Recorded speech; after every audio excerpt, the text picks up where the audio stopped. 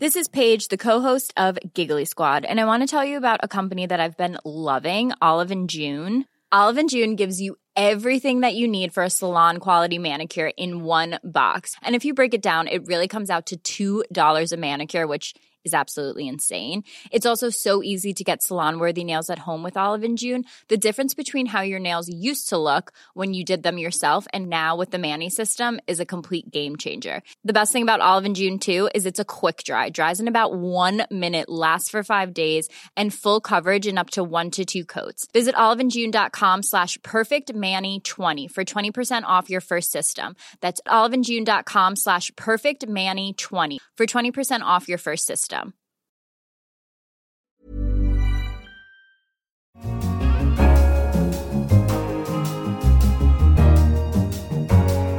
Hello and welcome to The Economist Asks. I'm your host, Anne McElvoy, and this week we're asking, what's the role of religion in a divided society? I'm here in New York City to meet the Most Reverend Michael Curry. He's the first African-American presiding bishop of the Episcopal Church, the American branch of Anglicanism. He's been active in many arguments, often fraught ones, in the church about gay marriage, and he's also described President Trump's America First doctrine as theological heresy. He's sparked a debate along the way about the role of religion in an era of populism and of Donald Trump. His renown outside the ranks of the faithful soared last May when he gave a very spirited sermon at the marriage of Meghan Markle and Prince Harry.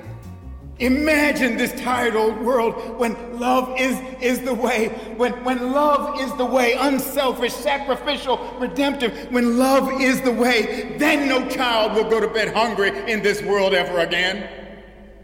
When love is the way, we will let justice roll down like a mighty stream and righteousness like an ever-flowing brook. When love is the way, poverty will become history. When love is the way, the earth will be a sanctuary.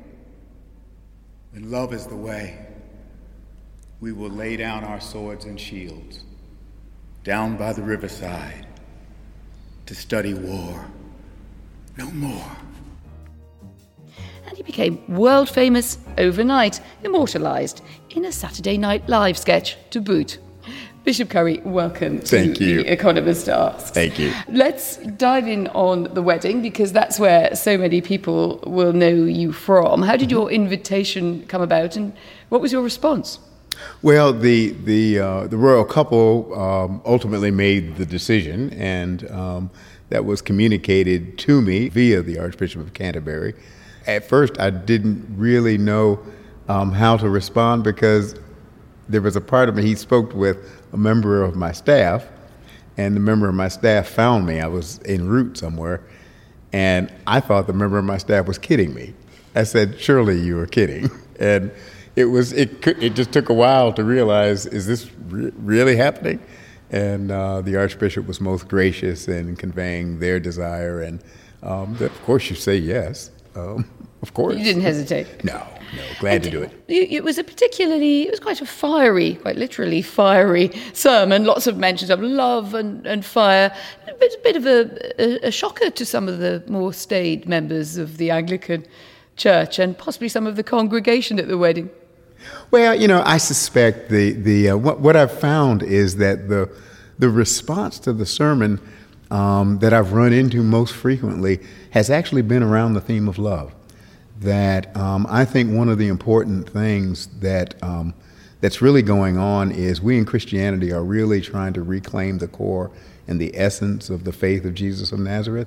And if you really look at Jesus of Nazareth very carefully, you will discover that at his core, at the center, is the way of love. Now, and I'm not talking about a sentimental kind of love, and there's nothing wrong with that, but that's not what we're talking about. We're talking about a way of love that is centered on unselfish, sacrificial living that seeks the good and the welfare of others before one's own unenlightened self-interest. And that way of love is a spiritual discipline. It's a way of life. It's a practice. And that way of love actually changes interpersonal relationships, personal relationships, social, political, global. That way of love, sacrificial love, which is what Dr. King was talking about, based on the teachings of Jesus. That way of love, that's a game changer in human relationships. And what about the style and the great kind of flair with which you delivered it? Oh. I mean, did you feel that this is a bit interesting being in Windsor Chapel? It's a much more formal setting. Mm-hmm. There are occasional excitements in Anglican Church in Britain, but it's not generally the style of the sermon. And did you consider that? Well, I'm an American. And so America, as it was settled and as America evolved, the frontier became the setting when much preaching happened by itinerant preachers who traveled on horseback and that kind of thing. And so I probably reflect that American spirit in that respect. But I have to tell you, the congregation, they were wonderful. I've been a parish pastor a long time before I was bishop. And one of the things I learned was, how do you hear someone saying an amen, not with their lips, but with their eyes? Give me an amen. They may be absolutely quiet, but if they're looking at you intently, they're giving you their version of an amen. And so everybody doesn't have to shout to be with you. Everybody doesn't have to clap their hands to be with you. But if you watch their eyes, you can tell if they're asleep or if they're really listening to the message and taking it in their own way.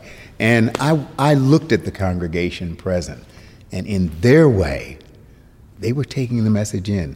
And that's all you ever want. That works.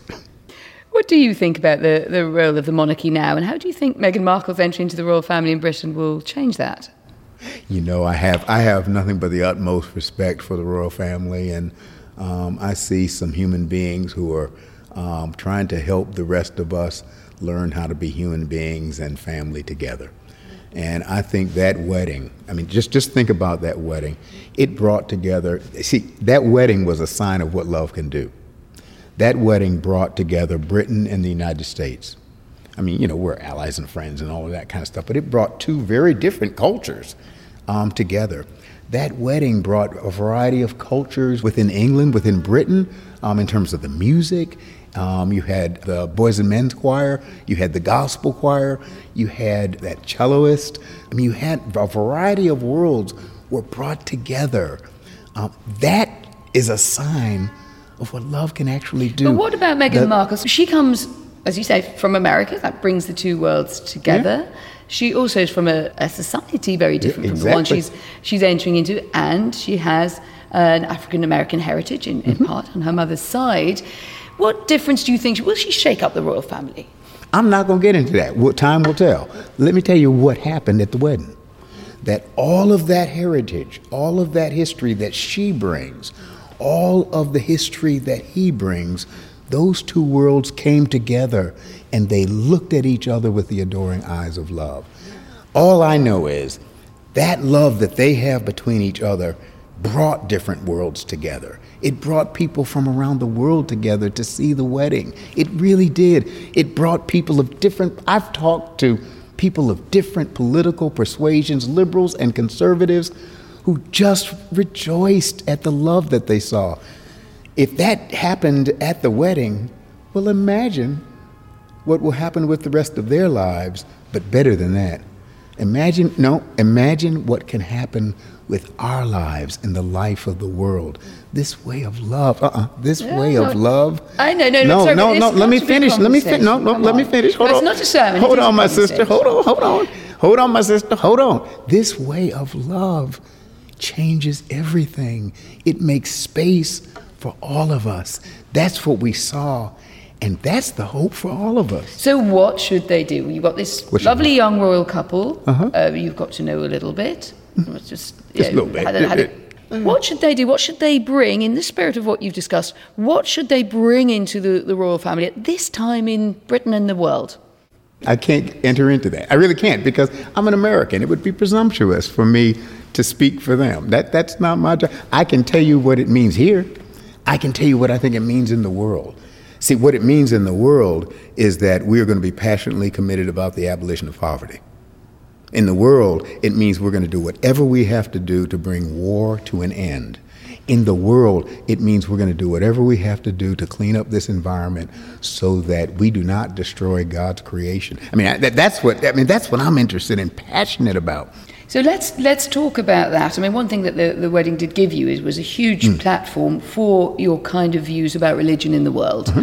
And you're very strongly identified here, I think, with a kind of progressive church, small p progressive, but a church that takes on progressive social values.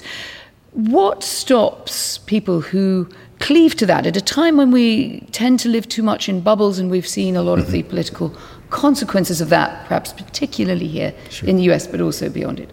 What stops people then saying, I've found my progressive church, I've found the nice progressive bishop who's in charge of it, and so I really don't need to question my values anymore because he's on the same side I'm on, pro-gay marriage, make poverty history, all those good causes.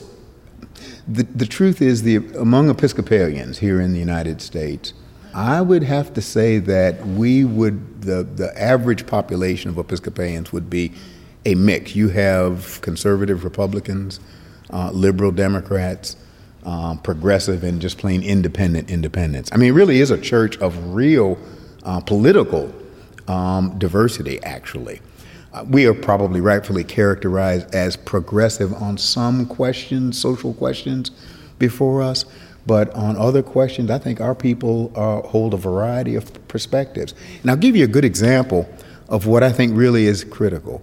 On the one hand, one can be progressive or traditional, and yet are you humane in the midst of it all? And do you make room and space for people who disagree with you? And we've been working hard as a church. That is exactly that's exactly what I'm problem, about to tell you. Isn't it? That the more people become divided, and the more a president who irks them and sort of fires up his base, but also fires up opposition. So give me a concrete example. I mean, what have you changed about the way that's where I was headed. We are a church where we allow for the marriage of same-sex couples, and we believe that when people are in love and they're committing themselves to the fullness of life, they ought to have that possibility and ought to have the blessing of God in the church on that. But we are also a church, so we allow for that and make space for that. But we're also a church where there are people who do not believe in that. And literally at this last general convention of the Episcopal Church, where we make decisions about governing our lives, we made provision to make sure that both of those integrities, both of those positions are respected and honored because the people who hold them are all children of God. And so we are living actually with those differences as one church. And I would submit that's a model. That's a model for how we can live together in human community and society. You've been a very strong proponent of gay marriage and welcoming gay marriage in the church. Mm-hmm. Puts you at odds with Canterbury, with at least the official position of the Anglican communion in England. How do you feel about that? I love the Church of England and the people of the Church of England and the Archbishop, and we will agree or disagree on a number of things, but love overcomes many differences. And he thinks you're moving too fast, really, doesn't he? Well, you have to talk to him about that. I believe in what we have done here, but we have not only made provision for gay people to be married in our church, but we've also made provision for people who disagree with that to know that this church is their home, that this is their home too. And the capacity to make space for others, whether they agree or disagree, I believe that's what Jesus Christ teaches us to do. Let's talk then directly about Donald Trump. You've said that America First, as far as you're concerned, is a theological heresy. You've also ended up really being pulled perhaps towards a protest movement against Trump. How do you draw the line of where religion should stop and where politics starts? Well, actually, the protest, for example, that you're mentioning was a prayer vigil. It wasn't a protest. It was really, though, wasn't it? No, it was a prayer vigil. We started in a church. We had sermons. We read scripture. We sang hymns. We spoke of how the Holy Scriptures apply in our context. But we did not. We prayed for the end of poverty. We prayed for the establishment of justice. We prayed for the President of the United States. Whether we agree or disagree, we prayed for him. And then we walked in a silent processional, candlelight processional, to the White House. At the White House, we sang the hymn, "This little light of mine, I'm going to let it shine. Jesus gave it to me, I'm going to let it shine." And then we prayed. And then we stated the affirmations that you're referring to, one of those affirmations. We read those affirmations and we prayed that we might live them and that our nation might live them. This was a prayer vigil. And that's really what we were about. It was a prayer vigil with a number of political messages attached, yes? It was a religious message that had political and social implications, but not a political message first, a religious one. What did you want Donald Trump to do differently as a result? What did you realistically expect that a president of Donald Trump's outlook would do differently? Well, we want, not just Donald Trump, we want our country to reflect the values that have made America great. That as Thomas Jefferson said in the Declaration of Independence, we hold these truths to be self-evident, that all men are created equal, that all people are created equal and endowed by the Creator, not voted by any government, endowed by the Creator with certain inalienable rights, that among these are life, liberty, and the pursuit of happiness. We want our country to reflect its founding documents, to reflect what we say in the Declaration of Independence. We want this. Hold on. Take you in a lot of different directions. I know, but you stay with me. Stay with me. We want our country to reflect the Pledge of Allegiance that I was taught as a child in school, and children to this day stand. Pledge of Allegiance: one nation under God, indivisible, with liberty and justice for all. We want to be a country where there is justice for all. And stay with me. A country where there is justice for all does not separate children from their mothers when they are refugees trying to immigrate into this country. We do what is just, what is kind, what is decent, what is right. And when America does what is right and good and just and decent, then and only then is America great. Right, I'm doing the amen with the eyes thing. I know you are. I'm with you. But do you think any of that message really got through? Do you see any sign that the Trump administration, let's talk about the role of religion here. I mean, how much do you think that they are sensitive, that the White House in this incarnation is sensitive to the role of religion? I can't tell you specifically about how the White House was sensitive to the role of religion in this context, but I can tell you more broadly. As a result of that prayer vigil, we encouraged all of the leaders who were there and all of the people who were there to participate in similar prayer vigils, especially around the detention of children at our borders. And they were doing that. And we did that as Episcopalians when we were at our General Convention. Some 12 busloads of Episcopalians left the convention. I was one of them. And we adjourned, recessed part of the convention for a while. We went to a detention center there near Texas where women were incarcerated. These were women who were trying to immigrate to the country who had been separated from their children. And we held the same kind of prayer vigil there. Now that kind of thing was happening all over the country. We were part of a ferment that was beginning to build in this country. It wasn't just us. And as a result of that, the government did alter its policy. So it didn't completely change, but it did have an impact. That's where I was going. Do you think that Donald Trump acts in good faith? Do you think he's a good person? I'm not going to judge his soul. That's, as the Pope said, who am I to judge? Only God knows that. What I know are the policies that are going on. What I know are the actions that are going on. And I want my country to reflect humane actions that are decent and honorable and that reflect what I believe to be the values and teachings of Jesus of Nazareth. I want my country, I love my country, but I want my country to be a country where love of neighbor really matters. You say you don't judge Donald Trump, but in a way you are judging him. You're judging his policies, you're judging his outlook. The policies. And I disagree with separating children from their parents. I disagree when the president doesn't speak when Nazis are marching through the streets and Klansmen are marching through the streets. And my president does not condemn that. I disagree with that. So I want to stay focused on the real issues that are at stake. I disagree when we're not giving adequate support to public education, where most of our children, and certainly the children of the poor, receive their education. I want to stay on the issues that are affecting people. It's easy to argue about Donald Trump or any politician. We must focus on the things that actually impact people. Well, would you pray for a different outcome in the next election in that case? What a good question. One must always be careful in not telling God what to do. What I do pray for is that we will elect leaders who are just, who are righteous, who are loving, who are compassionate, and who are wise. That I do pray for. I must ask you about your own background, and it's, you can tell us a little bit of your own story, but I'm particularly interested in this role as the first African-American presiding bishop in the job. And I also just loops back to the wedding. How strange was it to go back and be among an establishment very connected to the slave trade in those very dark times? Did you feel any sort of shiver down your spine? No, because I've been a descendant of slaves my whole life, and I've had to live in the context of the American establishment my whole life.